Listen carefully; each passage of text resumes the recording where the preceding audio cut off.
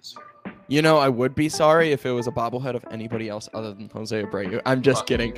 Coming to you live, kind of ish, not really live, because you're listening to this as a podcast. It's the Sons of Anarchy podcast with your hosts. I am Steve-O. You can find me on Twitter at DrunkShySoxFan. And Hot Take Tommy. I love that you're telling people how they're listening to this as if they aren't aware of what they're doing in their daily lives. All of this is brought to you by us. Make sure you subscribe to us. We're your favorite 4-star White Sox podcast. We are literally 4.1 stars. We're like one of the lowest rated podcasts. Yeah. Well, we suck, so. And that's okay. Because we are we live in the city with 4 stars on its flag. There you go. See, yeah, that was cleaner this time than last time. It's true. We are the most Chicago of all Chicago White Sox baseball podcasts. Yeah. You're in Forest Park. I'm in Chicago. We're the most Chicago. I'm in Oak Park now, Tom, but it's okay. Oh, sorry. Oh, geez. My suburbs. I can't believe I got them mixed up. They're totally different, Forest Park and Oak Park. I hate you so much. All right. I'm sorry. They are essentially higher taxes. That's about it. I moved over across Harlem, and now I have higher taxes. It's fantastic. Those bastards. I know. Tom, how are you doing, by the way? I think how you're feeling actually might play really well into what we're going to talk about today. How I'm feeling after waking up this morning it was a lovely morning. I looked out the window. I saw the sun was shining, and then I stepped downstairs to move the last load of laundry into the washing machine for the weekend. I was like, we're having a great start to the day. Shit all over the carpet downstairs. Fucking piss right next to it.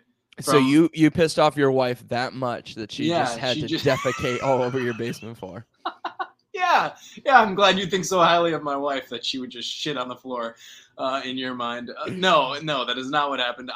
This is the part that I didn't tell you yet, is that when we went to bed last night, we were downstairs watching TV, having a good time. We were like, okay, let's go to bed. It's late. And we saw Jack, one of our dogs, down in the corner, sleeping on his bed, so soundly, so quietly, like a king. I was like, well, let's not wake him. You know, he's so sweet right now. Let's not wake him and just to tell him to go to sleep upstairs. What a waste of time. Regrets. He decided, whenever he woke up, probably 4 a.m., he was like, oh, this is a great time to shit and piss everywhere. 1 shit spot, 2 piss spots. Why? Because you neglected him. I neglected him. Yeah, I wanted him to sweetly slumber like the sweet prince that he is, and he was like, "Fuck you." Geriatric prince. That's what that dog is. Yes, he is the geriatric prince. And then he was the one who woke me up this morning, like, "Hey, I gotta pit." He was like crying at the edge of the bed, like, "Hey, I gotta go out." I'm like, "Okay, asshole." You gotta teach Jack how to use the buttons like Todd does. outside. No. Well, anyway, that was my morning. Just I am so sorry to hear. Cleaning up piss and shit. Nah, it's fine. I mean, this is the joys of dog ownership. Everybody, go to your closest humane society shelter and pick up the dog today. No free ads. Ring an endorsement for. If that's an advertisement, I'm doing a bad job. Yeah, that's fair enough. I mean, I was listening to the CHGO podcast, which, by the way, I'm not a big podcast listener, right? But I don't think you've ever listened to podcasts. Never. Certainly not ours. I was listening. I hate listening to our voices. It's ridiculous. No, I was listening to CHGO podcast. Thursday's episode. It was Herb Lawrence and our guy, Carrie. From Believe in the South Side, my co-host on that podcast. But Herb was doing an ad read for I can't remember what, and he cursed during it, and he was like, "Well, I'm not supposed to curse during this ad read, but sorry." So he was doing an excellent job of ad reads as well. Herb Lawrence is a funny guy. I love Herb. Yeah. It was a privilege to do CHGO this summer with Sean Anderson, but I would have really loved to do one with Herb. That would be kind of a dream. That would be kind of freaking awesome. You and Carrie, you make the Believe in the South Side whole by having co-hosted with each side of the CHGO podcast. That is true. That is true. You're like, it's like the Power Rangers when they're assembling the like robot and they're all connecting together and shit. It makes sense if you don't think about it. Are you sure that's the Power Rangers? I think you're thinking of like Voltron. Some fucking Transformers shit. I don't know, man. Whatever. It's Voltron, dude. Voltron's the different parts that come together. Dude, everybody's got a different robot that they connect together. Fucking Rick and Morty's got one. Day. You fuck yourself. Hey, Charlie Day is a lovely man. He's also an entirely different individual than me. We're two different human beings. You and Charlie Day are two peas in a pod, just like Carrie and Jonah Hill are two peas in a pod. Yeah, well, I don't know who I am. Bearded Dave Kaplan. I mean, come on now. Who was the fucker that Sam's stat check sent us the other day? Was it the Samuel Tucci or whatever? Or yeah. Yeah, that could be you. Well, I've gotten the Moby jokes, but I don't. Moby, yeah, it's all good. It's all good. I don't know. All these jokes are good. I'm more bearded than Moby. Moby's a bitch. I'm on record saying that. That's out in the airs now, out in the airwaves. I feel good about it. Can we talk about the White Sox? We should talk. We're 6.5 minutes into this. We should talk some White Sox baseball. Tom, I know how you're feeling about White Sox baseball as I pull up my 2020 AL MVP bobblehead. Yeah, no, let's go there. Fuck you, Steve. First of all, okay. Jersey behind me still. I'm going to come in hot. Okay, so first of all, the fact that you have like a shrine to Jose Abreu in the background as if you ever gave a shit. Yeah, throw that card up in my face too. You got, what is that, the 2020 MLB MVP card? What is that card? You've got... It's shiny, and it came from My Sox Summer in my recent 108 order. So there you go. But you, like, the fact that you pretend that you give a shit or gave a shit about Jose Abreu at any point in his White Sox tenure. Bro, wow. When his first contract with the White Sox came up, you were like, don't re-sign him. That was like 3 years ago. You were like, I don't want his ass on the team. Meanwhile, you're back here pretending like you gave a shit at any point with a jersey hanging in the rafters behind you and a bobblehead and a card as if you're like, oh, may he rest in peace. You are happy as hell that he's not on this team. Do not lie to me. Tom, you are so It almost sounds like you got a bone to pick. You're damn fucking right. This all of this shit, bone to pick. Mm-hmm. I got a bone to pick. Now, for real though, you do riddle me that. How at one point could you have said, I do not want him to be re-signed? Yeah, multiple times, twice his contract came up with the White Sox, and twice you said, I don't want him on this team. And now you're pretending like you ever gave a shit? Okay. Mm-hmm. Yes, I have no time for you, sir. All right. Where do I start, Tom?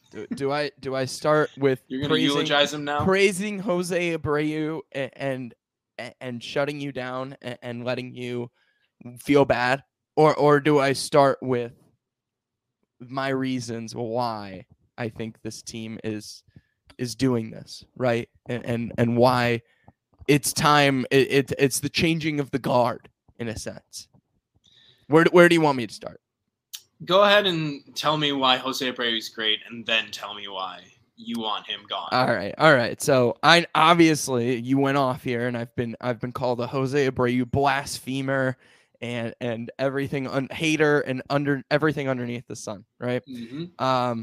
I am hella critical of this man, but as you can see behind me, Tom, I still own his jersey.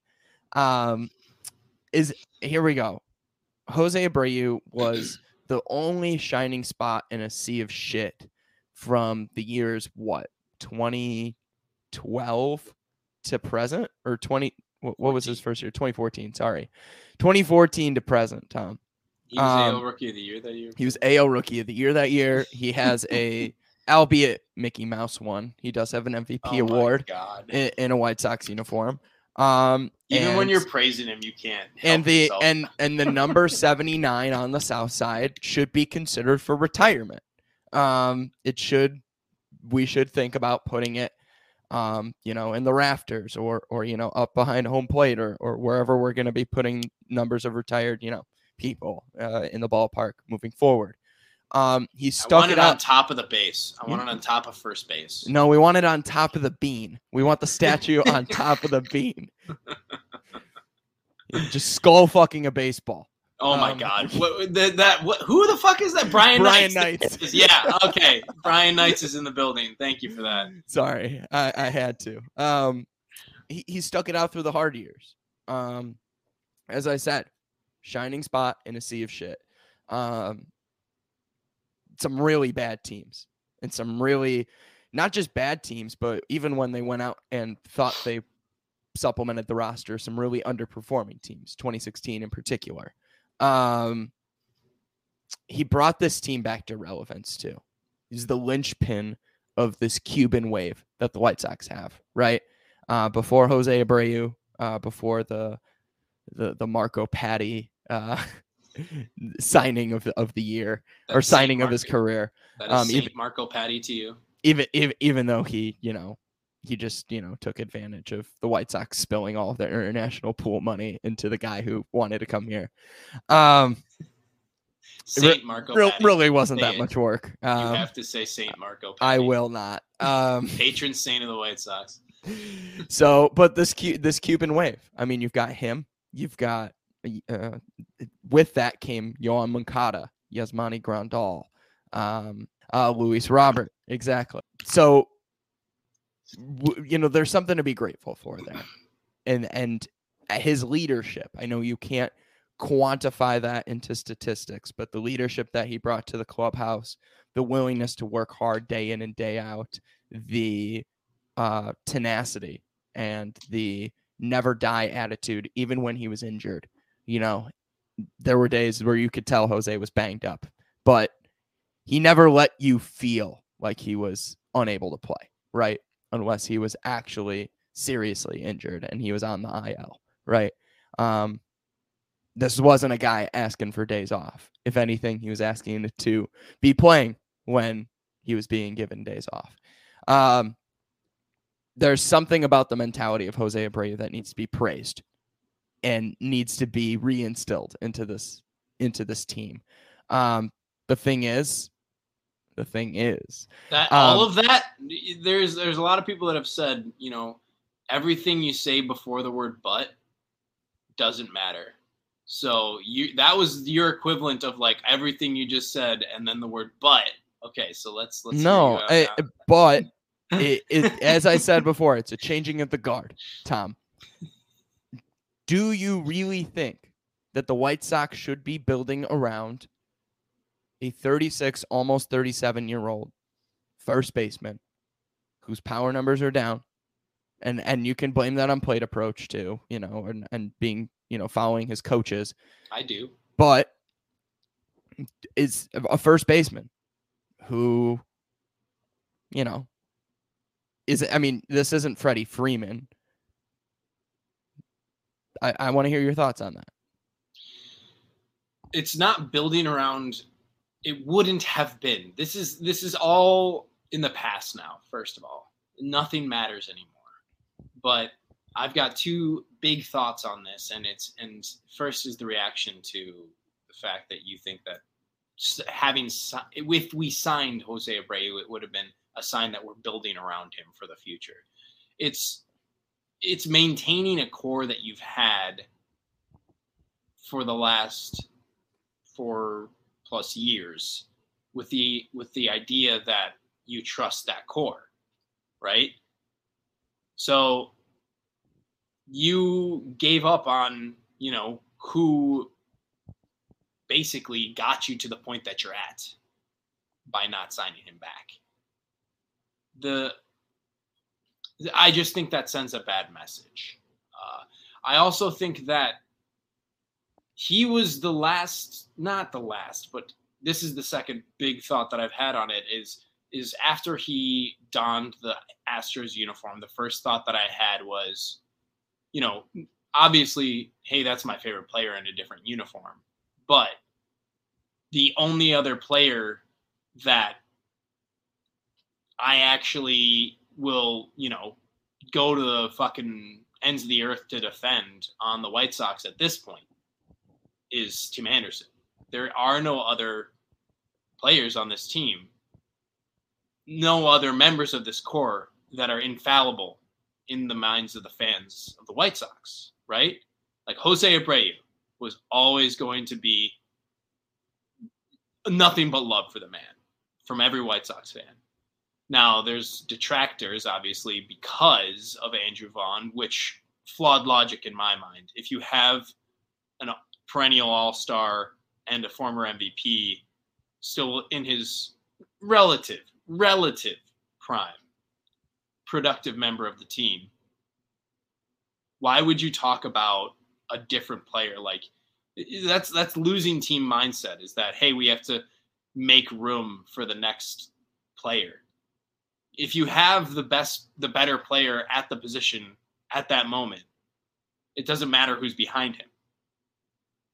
Anyway, the point of it all to be said is that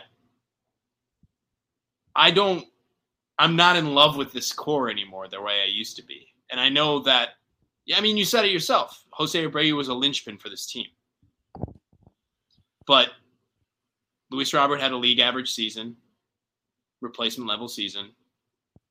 Tim Anderson was out for a lot of the season. Yoan Moncada has fallen to earth since 2019. Andrew Vaughn is great, but he's shit at the outfield. And, hey, we'll try his hand at first base for the first time since he's been a major leaguer. Eloy Jimenez can't stay healthy. I'm just saying, like, as shitty as it is, this core is uninspiring at best without Jose Abreu. And that's the team that we're looking at next year, unless if a big move is made. And by the way, last year on Tim Anderson's contract. Let's go White Sox. No, you're missing out on the options on Tim's contract. I'm sorry. He's their technically team options controlled or through player option. I believe they're team options. They get more and more exponentially more expensive, but I don't see them walking away from Tim. I think there's team options through the 25 season. I can double check that. But Jose Abreu. Now, here's where I'm going to throw it back at you, Tom. I know your idea here is that if you've already got Jose Abreu and you've already got Andrew Vaughn, you believe in both, you're playing both. The problem with that idea, Tom, is where are you sticking Andrew Vaughn in the lineup if Jose Abreu is playing first? Or is Jose Abreu your full-time DH? And can the White Sox, with their current roster construction, afford to pay $18 million a year over 3 years, or even like $20+ million on 2 years per year for a full-time DH, or for a guy that's swapping out at first base in DH, when you've already got Yasmani Grandal and Gavin Sheets and Andrew Vaughn and Eloy, who honestly I've been an advocate for DH for the longest time, right? You've got a lot of guys that are DH or terrible in the outfield that can't play the outfield, right? Let me ask you this question too. The Yankees, the Mets, the Padres, the Phillies, did I say the Dodgers yet? The Dodgers. What do all those teams do that the White Sox don't? Well, the Phillies kind of suck, but except for last year. But they spend money. So my argument to that being, they should have ponied up. This is somebody that mattered to the fan base, mattered to the clubhouse, mattered to the culture, and mattered to the actual amount of wins you've gotten year in, year out the last 9 seasons. Apologies. So I understand. Look, the reasons for the move are not lost on me. I simply disagree. I think that it would have been a better thing to have Jose Abreu and Andrew Vaughn trade time at first base this year. I think that would have been a more prudent option to keep Jose Abreu because of what he means to the team, because of what he means to the fan base, because of what he means to Chicago, frankly. Like, it makes sense what happened.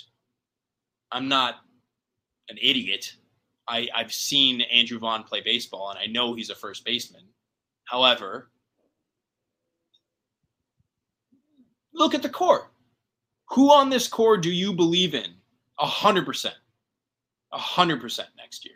Without a doubt in your mind, who in the core can you say, no matter what, I can bank on him being an above average player going into next year? No one. No one. I guarantee you Jose Abreu is going to be an above league average player. Actually, I'll tell you who I believe in the most is Andrew Vaughn. There you go. As funny as that is. And maybe that's the idea too, is that they believe in Andrew Vaughn so much that they want him playing every single day, and they want him playing every single day at first base. Now, with this letting Jose Abreu walk, obviously you disagree with it. Who do you want to blame and why? Well, I mean, you can only blame Rick Hahn, right? And why? And why do you want to blame Rick Hahn? Well, I think that the thing to keep in mind is that, there was an offer that was made, and it allegedly was a respectable offer. The prevailing knowledge out there is that technically, he was overpaid in free agency. 3 years, $60 million is technically an overpay for what is projected to be his, future production, especially in that third year. Now, that being said, it sounds like, to me, outsider looking in, reading the tea leaves, the reason why it was an overpay is because the White Sox offered respectable market value. There were multiple teams reported to have wanted Abreu in their lineup for next year. That's the main reason why for the overpay. Right, but again, even Cleveland was wanting a piece of this. Right. Cleveland, the team that does not spend money. The team whose ownership does not give a shit. Was willing to spend money. That there was an offer on the table for it, and it drove up the price that ultimately the team who cared the most brought him in. So Rick Hahn didn't care enough to get this deal done. Jerry Reinsdorf wasn't willing to pony up the cash to get the deal done. Whatever it is, it's between those two guys, Kenny, and it's a front office issue, right? And that's where it gets pointed to. But when you point at the whole front office, you point at the top of the front office. So, and you're saying the top of the front office is Rick Hahn. No. You think Kenny Williams, K-Dubs? Jerry Reinsdorf's the head of the front office. Jerry Reinsdorf he's the one cutting the checks. Okay. Yeah, but that doesn't mean he is a decision maker. Oh, well, yeah. And particularly, he's not a decision maker with roster construction, which is what I'm getting back to here. Okay. When you look at the 2023 White Sox, the upcoming roster for the White Sox, you look at the needs. What is their most glaring need? I keep coming back to this again and again and again, but this is what I need you to understand here. The outfielder, particularly a corner outfielder, right? Can Jose Abreu play corner outfield? Andrew Vaughn can. No. Right. No, and neither can Andrew Vaughn. And we learned that Andrew Vaughn cannot play corner outfield. And we learned that Gavin Sheets cannot play corner outfield. So, yes, Rick Hahn is to blame. And it's not Rick Hahn not caring about Jose Abreu and not thinking that Jose Abreu's production is not valuable. It's Rick Hahn realizing he finally fucked up and he's got to find the money somewhere. The money will be spent. I'll tell you where to find the money. I have a crazy idea that I didn't float by you until just now. But are you ready? Where we can find the money? Sure. We trade away a package of Liam Hendricks and Lucas Giolito to Los Angeles Dodgers. Los Angeles Dodgers just lost Tyler Anderson, who is kind of a not super fast fastball, like challenge him pitcher, like Lucas Giolito is. So if they were able to get Tyler Anderson some hella great success, plus Lucas Giolito's a hometown boy, I don't know. It seems like the shoe fit. Oh, and by the way, the Dodgers just straight up do not have a closer and haven't had a closer, and that was one of the reasons why they got bounced from the playoffs. So it would be a really good fit for Los Angeles. In return, we lose a lot of salary, and we could probably get back ABC outfielder that fucking they just seem to like generate from. It's like fucking AI out there. They just like automatically generate these fucking mashing outfielders. Point being, we can get somebody from them. We can get some low tier arm back probably. And we could move Reynaldo Lopez to the starting rotation again. That's where the idea starts to fall apart at the seams. But you get what I'm saying. Like there's ways to make this roster more affordable if Jerry is not willing or able for whatever reason. Yeah, I mean the Dodgers outfield actually isn't that fantastic because last year it was Chris Taylor, Cody Bellinger, and Mookie. Obviously Mookie. There you go. But he's not going. Mookie isn't a homegrown talent. They actually, I mean, Trace Thompson is still, getting 239 plate appearances in the regular season. Okay. He fucking the fact that they helped him. You can't. I mean, they and that it comes down to player development, right? Obviously, the White Sox suck. Rick Hahn said, "What's that?" I don't think Rick Hahn's ever heard of player development. I don't think he's aware of that as a concept.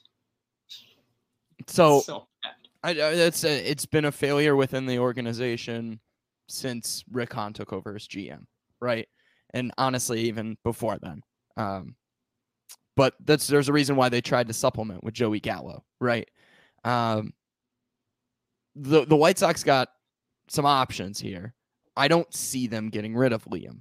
I just think it's going to take a lot of moving parts. I don't think the Dodgers... I think what the White Sox would want back in a Liam package would include Gavin Lux, and I don't think the Dodgers are willing to get rid of Gavin Lux. Unless they re-sign Trey Turner. And I don't... that's not happening either. Or maybe they are. He's the best shortstop out there. Well, maybe they do re-sign Trey Turner, but then you've got Lux, who's under control for multiple years, and then you've got Turner as well. Why not stick both of them in the infield at second base and shortstop? It's literally the perfect combination. It's not like they have a shortstop prospect that they're really keen on right now either. So that being said, I don't see the White Sox getting some package with 31-year-old Trace Thompson,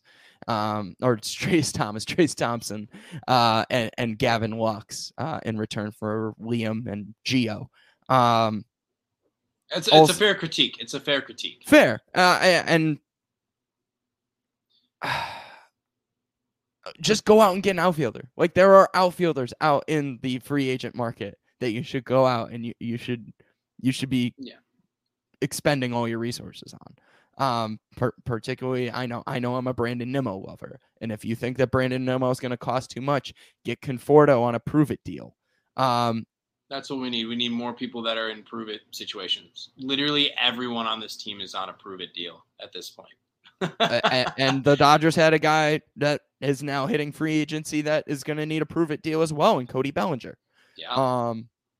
Cody Bellinger would have led the White Sox in home runs last year, by the way, with 19. So bad. And he's still, this is a guy who had a 78 OPS, and he would have led the White Sox in home runs. Who do you see the White Sox going out and getting? Let's talk free agency before we talk about who the White Sox have gotten so far to supplement their lineup. Yeah. I think it's they have to get an outfielder. I don't know if it's Bellinger, Gallo, Nimmo, fucking these guys, but I mean, they will get an outfielder.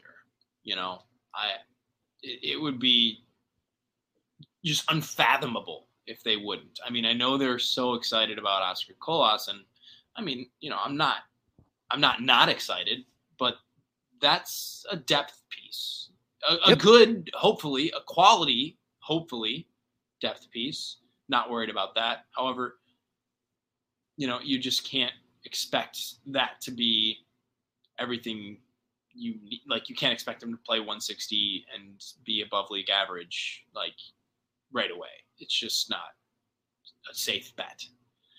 Exactly.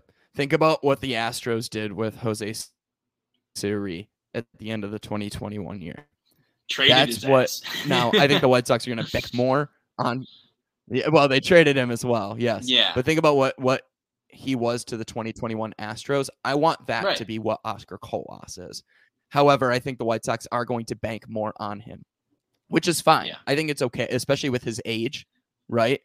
And he's closer to being a finished product, hypothetically. Right. I mean, Siri's first MLB game was at age 25. Colas is not that old yet, but he's getting close. So I it's okay for me if the White Sox bank on him more than 49 plate appearances and some playoff at-bats. I don't want him to be starting 140 games next year. That's the last thing I want for Oscar Colas. I think that's a terrible idea for his development too. And to bank on guys who, you know, maybe we're mashing in AA or AAA, but haven't seen, like, that's not what championship teams do. Championship teams don't depend on 24, 25-year-olds to carry them to the promised land completely when they haven't proven it yet. If that 24 or 25-year-old has proven it because they've already been in the league for 3 years, like a Bryce Harper when he was at that age, then go for it.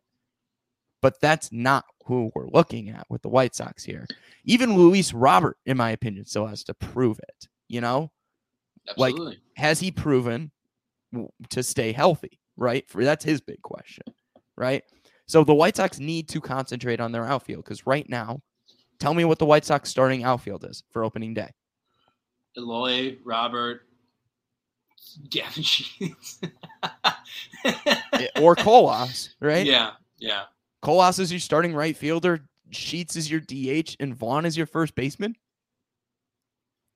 I wanted Jose Abreu. How is this any better? How is this any better than 2019?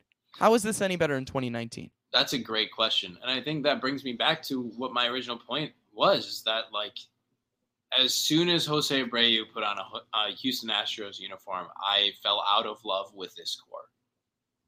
You know, and I didn't actually realize that I knew Jose Abreu was my favorite player. I did not realize that he was a linchpin for the way that I saw this lineup. You know, there was a lot of faith and hope in the team back in going into the 2022 season, like everybody else had.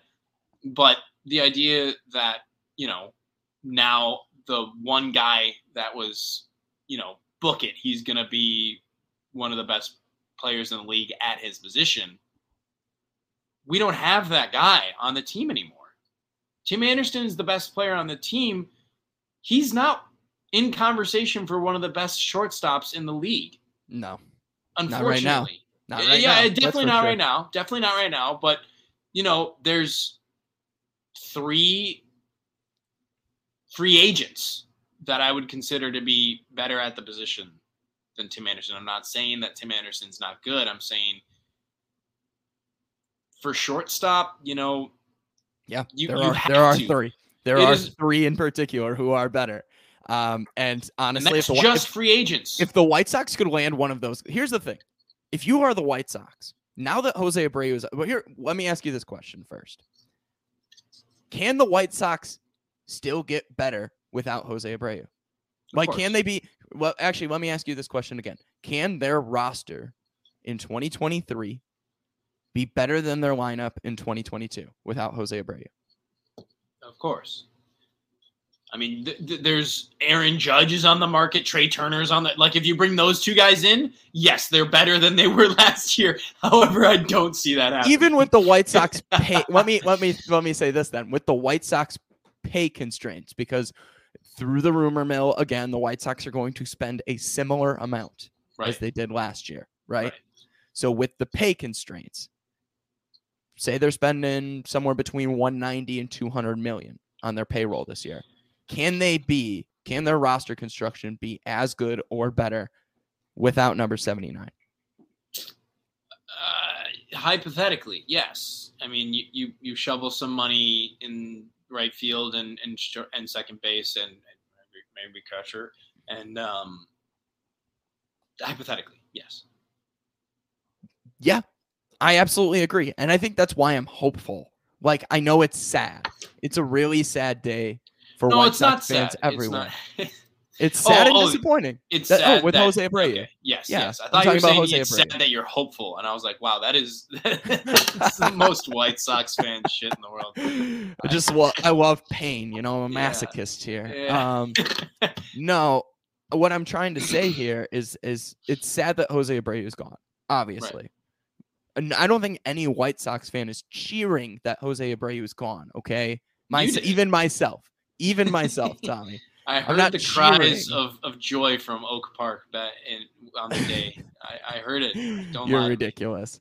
I'm not super happy about it because it's going to force the White Sox to do something different. It's forcing them to step away from a guy who was a sure thing and go and invest in guys, maybe a couple, maybe one in particular, that is going to have to be the new face of the franchise. Okay. And I guess maybe not face of the franchise because maybe Tim Anderson is that still. You got Tim, yeah. But at least be that 1B guy, that 1B or that close number 2, right? Yeah. They need another dependable bat, another guy that's going to go out there and give you 150 plus games in the regular season and give you Jose Abreu type production, and maybe not Jose Abreu type production at the plate, but in the overall field, right? Yeah. Yeah, it's out there. You can get it. It's just, I don't know, man. Again, it's about the core of the team that I don't have the same faith in it without a stalwart like Jose Abreu. Like everybody else in my mind is a question mark. I get it. The current roster, and that's the thing. What if the White Sox with the Jose Abreu, AJ Pollock, and everybody else money, they went out, they already got Clevenger, which we'll talk about in a second here. Mm-hmm. But is there not another guy that they can go get and all of a sudden this line is like Andrew Vaughn? Andrew Vaughn is just getting better and better, right? Right. I'm not Andrew Vaughn can have Jose Abreu type numbers next year with more power. Yeah.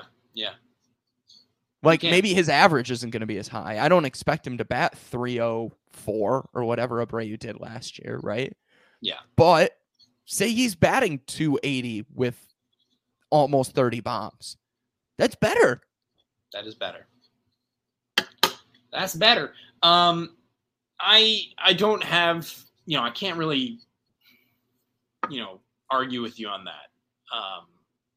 There are ways to get better. There are ways to supplement this team, and I'm not 100% doom and gloom. I'm just like 98% doom and gloom. It's I'm real mad. I'm real mad that Jose Abreu walked. I get it from the player side. I get it from the team side, but it made me reevaluate the team. And in doing so, I was unhappy with what I saw on the roster. And I think there's more to be said about this later, and there's more to be said about free agents later, but, his body's not even cold yet, Steve, and you're trying to talk about how the team's better without him. So no, I'm saying this team can be better. It can be better without him. My goodness gracious me. He's going to win another. They're going to be the first team to go back-to-back since the Yankees, and it's going to be terrible because Jose Abreu is going to do it under Dusty Baker. Actually, that'll be a real nice thing. I'll see Dusty Baker. See, you're excited for that, aren't you? You're really excited and happy for Jose Abreu being on another team, particularly the Astros, aren't you? He's You're about gonna to be an have Astros fan, opportunity to aren't win. you? Are they No, going to become come on. your Come on. favorite? Are they going to become your No. AL team now, Tom? No. Oh, that's because I've got San Francisco, and then it's going to be the Astros. That's Exactly. hilarious. No. No. Okay, but let's go on to the. Oh, he's changing the topic. He doesn't Yeah, want I know, because you think I'll admit that the Astros are my team. No, and Lucas Giolito is a great guy. Speaking of the starting rotation, which is what we're slowly transitioning into, Lucas Giolito was out in the Dominican Republic picking up trash, and that is a good thing. We can all agree. Actually, it's been proven players that step away from the game for a minute get their mindset where it needs to be, not just wallow or go overwork themselves and get more stressed out. They're bound to have a better bounce back season. It's sports psychology. Simple as that. Lucas is the kind of guy that you'd want on the team based on his character. And I think that's what matters based on, everything that he's done in the offseason, not just this year, but multiple years. And you're right. Like, he hit the gym real hard last year. He focused real hard last year. And maybe he should have been, out and about doing right to the world instead. Point being, we transition now to this. Let's talk about starting rotation. Rotation. Thank you for letting me rant for a couple of minutes. White Sox starting rotation looks solidified. It's all right-handed arms. We're allergic or done.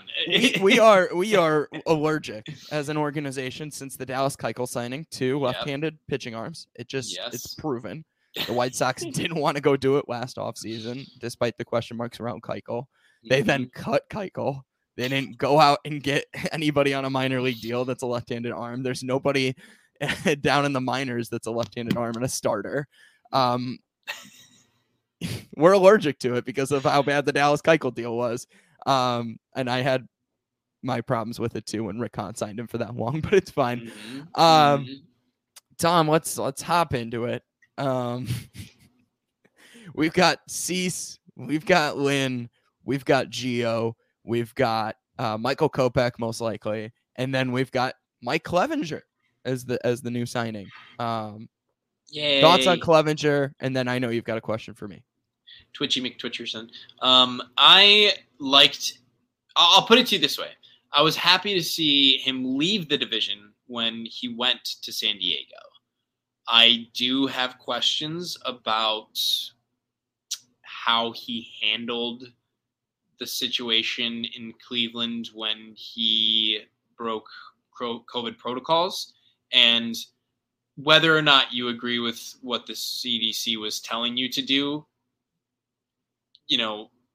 We can disagree with that on a different day, but the thing that you cannot argue with is that he went behind the backs of his teammates and did something that he wasn't supposed to and was punished by the team, not the league. He was punished by the team for this. So I eventually traded. I mean, that's actually why they traded him in San Diego as well, too. They didn't want him and his attitude around the team. Okay. It makes me raise an eyebrow. I would like to see, I'll have to because he's signed with the White Sox now, but I'm interested to see how his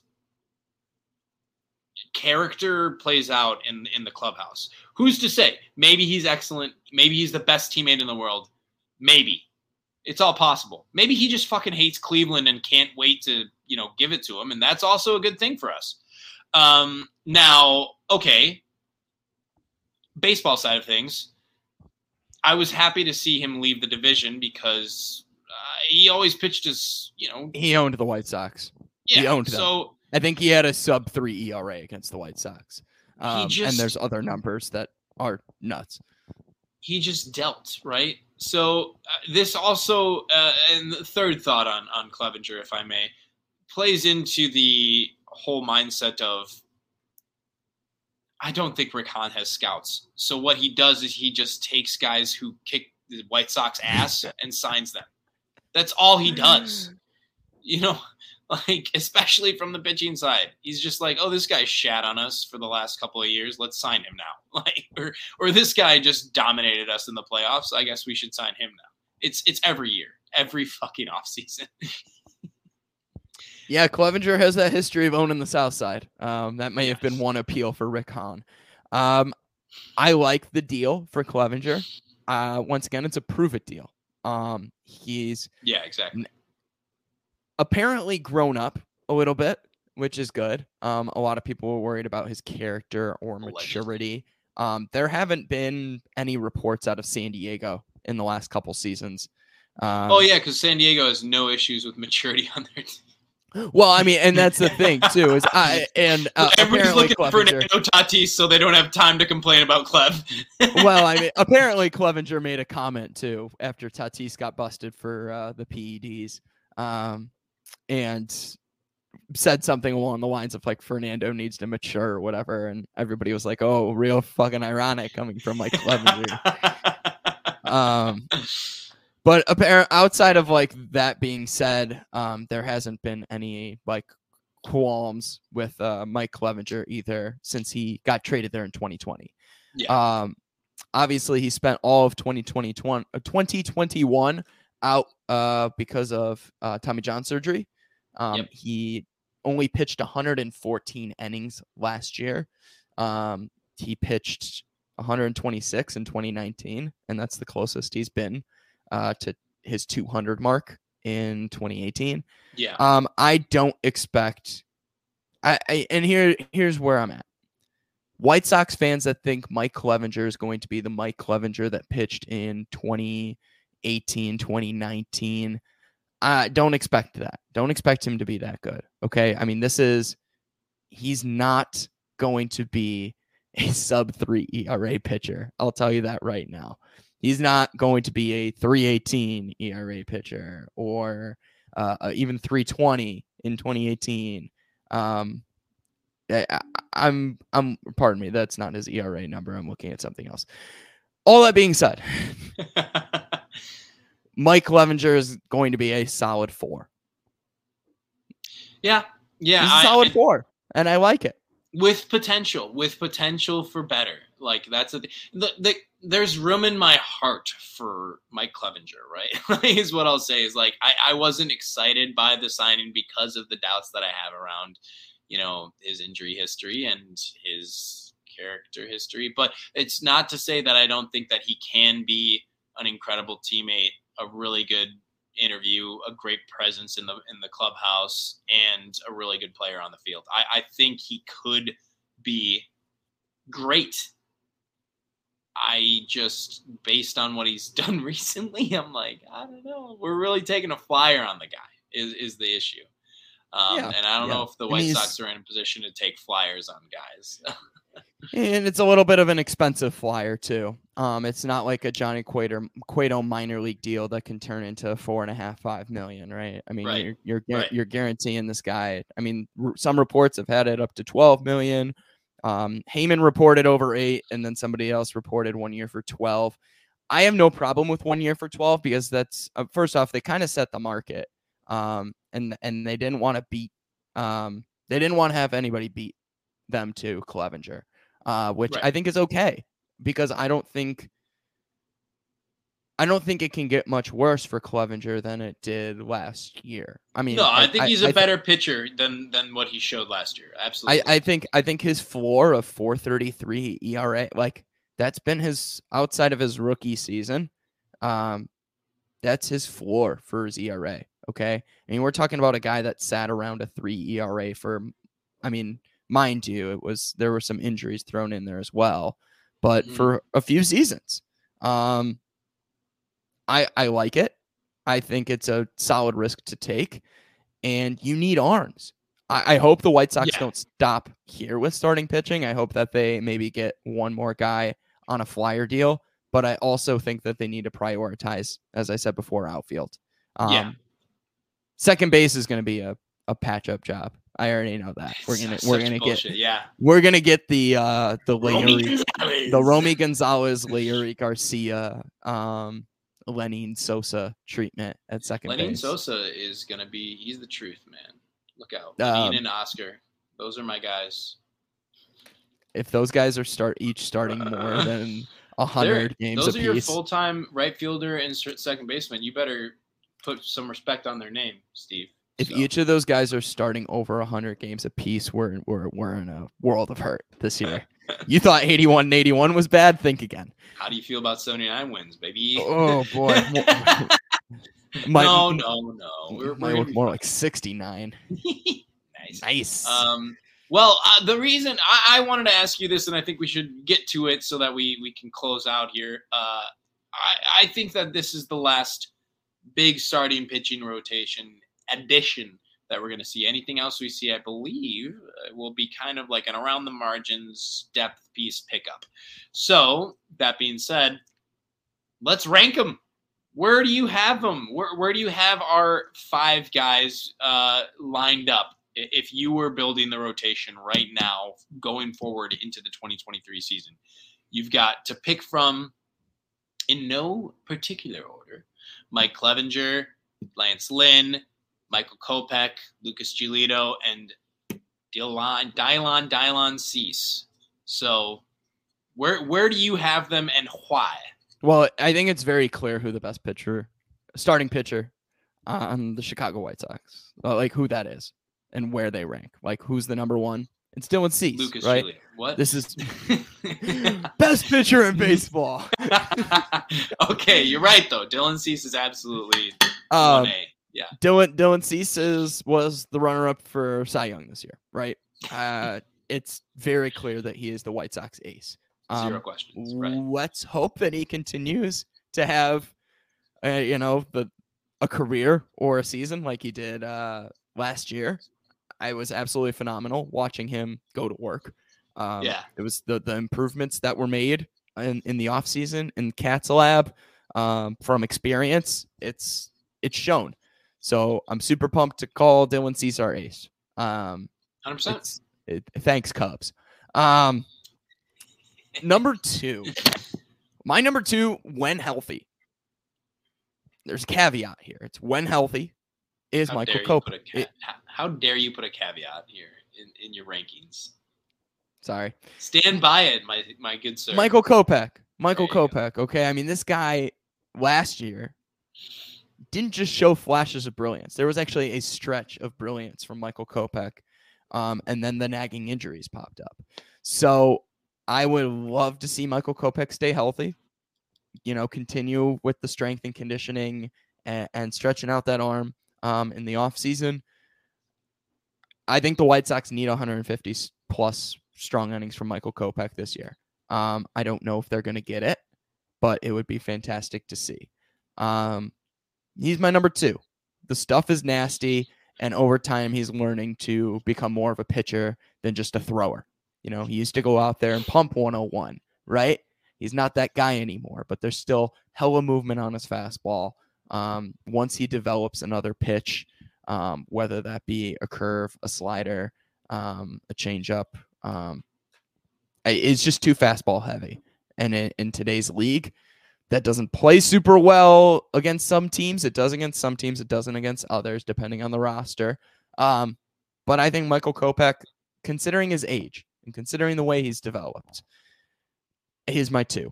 Okay, when healthy. Third best pitcher. Once again, we're talking about guys that I don't think can get worse than they were last year. Lucas Giolito. I know you're surprised to hear that. You thought I was going to put Giolito further down. Coming to think of it, Lucas Giolito is in a prove it year. Big time prove it year, right? This is the last year of arbitration. He becomes an unrestricted free agent next year. I know he likes being on the White Sox, but I also know he wants his payday. Lucas Giolito, I think, goes out and has himself a solid year. I don't know if it's going to be his best year that he's had in the league, but I do see him being a very good 3. Okay? He's not Ace Giolito anymore. but he could be a really solid 3. He could even be a 2. My 4, originally I had Lance Lynn here, but we talked about it was that last night? Yeah. Okay. Yeah. After I'm gonna put my 4 at Clevenger once again. A guy who I don't think we already talked about him. I don't think he can get worse than he did last year. If he stays where he is, think about this: a guy with a 4 ERA as your 4 in today's baseball. I think it's okay. I'll take it. The White Sox need to put up runs, but a guy who's going out there with a 4 ERA. I mean, that's what, 6 innings, 3 runs a game. That's a 4.50 right there. 6 innings, 3 runs given up is a 4.50 ERA. Quality stat. So my 5 is Lance Lynn. I don't know what to expect of Lance Lynn anymore. He's getting old. The injuries are catching up to him. He has a conditioning issue. See what I did there? I didn't use the 3-letter word. Carefully said, sir. Carefully said. He's out of shape. Okay. He's the big bastard. So exactly. Lance Lynn, the extension. I know they extended him for those extra years. I get what the White Sox were trying to do, but I love Lance Lynn's mentality. I worry about his stuff. Yeah. If his velocity can stay up, great. Once he starts to lose velocity, he's just going to become a right-handed Dallas Keuchel. Payne, how dare you? No, he doesn't pitch to contact. That's the difference. He doesn't pitch to contact, but trying to pitch to strike out people when your velocity is dipping is a bad recipe. Yeah. And that well, we'll get there. Okay, so you have Cease, Kopech, Giolito, Clevenger, and then the ultimate shade, putting Lynn at 5 in your. I hope he proves me wrong. He proves me wrong. I mean, of course, we hope all of these people prove us wrong, and they're all aces. They're all number 1s. That's what we want to see. I mean, here's the thing: the White Sox rotation has the potential to be one of the best in the league. It does. Top 3. Absolutely does. It has potential to be top 3 in the league. I know that's a crazy take, but if everybody performs to their 95th percentile and above, it's one of the top 3 rotations in the league. Totally. If they don't, they could be bottom. Shit. Say Cease regresses. Let me go through the list. Cease regresses. Kopech gets hurt again, or struggles to find the strike zone and throws too many fastballs and doesn't develop another pitch. Giolito stays the same. Clevenger stays the same, and Lynn has injury problems / velocity dips. You're looking at a bottom 3rd rotation in the league, like 21st, 22nd in the league, which the White Sox cannot afford. Oh no, because we do not slug. So, okay, that is, wow, you just spelled disaster. I don't think that you went and espoused like all the reasons why you think everybody's going to be great this year, and then there's no way all those things happen. No way. It took you 15 seconds to say, also this team could suck and it would be horrible to watch. Okay, well, anyway, now that you've ruined everyone's hopes and dreams, like you built everybody's hopes up and then you crushed them so quickly. I will give you my top 5 again. Once again, to recap yours, you said Cease, Kopech, Gio, Clev, Lynn. Okay. Yes. I'm going to go Cease because, again, obviously, he's this runner-up to the Cy Young. Okay, clear, convincing. Right. My number 2, and Gio, this is controversial. Lucas Giolito, bounce back candidate, baby. Lucas Giolito is going to be your number 2 pitcher. You think Gio's an ace, don't you? I do. No, I mean, he's proven in the past that he was. I mean, I like his stuff. He needs to get back to the velocity difference that he had before between his fastball and his change. But I mean, I just think he's a smart pitcher in the way that he uses tunneling and blah, blah, blah, blah, blah. And I think he pays attention and cares about his craft. And I think he made a bad decision going into last season trying to bulk up. I think he'll just try to do kind of what he did before and get back into his groove and be a really good pitcher. Get off the Lance Lynn plan. How dare you? I am going to say that number 3 is... I want to change it. I want to change up my... I won't change up my order. I'm going to go number 3 is Mike Clevinger. I think he is... coming off of Tommy John is hard for the first year. Usually it's the year after you come back, 2 years or whatever. The year after the year that you come back is the year that you come back to form. I believe that Clevinger is going to come back to form. I think he's going to be a good pitcher for us. I got number 4 as, my 4 and 5. I think 4 and 5 in most rotations are toss-ups. So, I'm going to flip a coin, and I'm going to say Michael Kopech is going to be your number 4. My problem with him is he just hasn't proven it yet. Like he's longevity. Exactly. In regard to longevity, he is not. You're right. He's had games. He's had a couple stretches of time where he has just been unhittable. He's also had times where he has been the most hittable. He's had times where he hasn't been able to make his starts and put the team in a bad position, and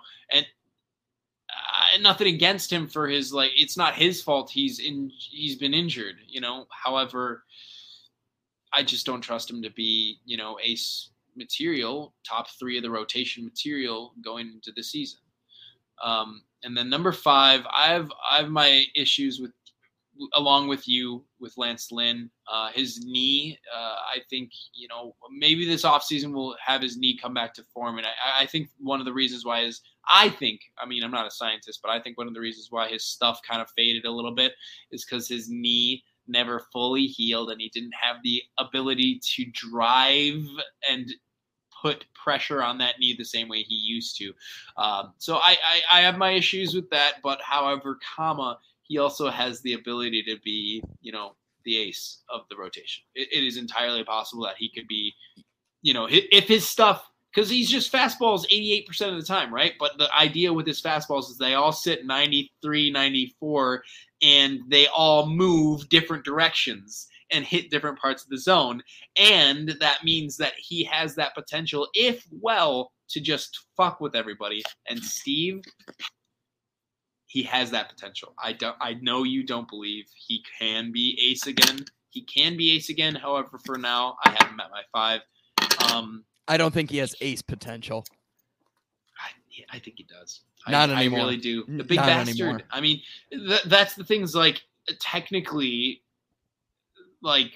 we're talking about a 35-year-old. I don't know, man. I think 270 pounds. It was so recent. It was so recent, his success. His You're talking about 21. 2022. 2020 as well. Sorry. 2020, he was really 2020 great. Was solid. Yeah, absolutely. Yeah.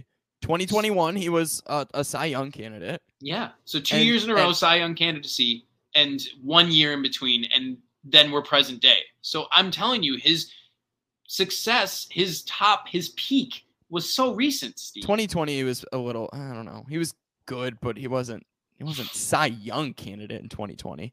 I'll say this about Lynn. He was good in 2020, not Cy Young. I wanted them in the offseason of 2020 to go. Pardon me. Yeah, 2020, wasn't it? When did the Sox get Lynn? Yeah, after 2020. They got him. Yeah, after 2020. I wanted them in the offseason of 2019, 2020 to go get him. The velocity's dipping on his sinker and on his 4-seamer, which are his 2 fastest pitches. I think, what did I say here? Yeah, 4-seamer dipped a mile per hour, a whole tick, and then tick is bad. Over a tick for the sinker.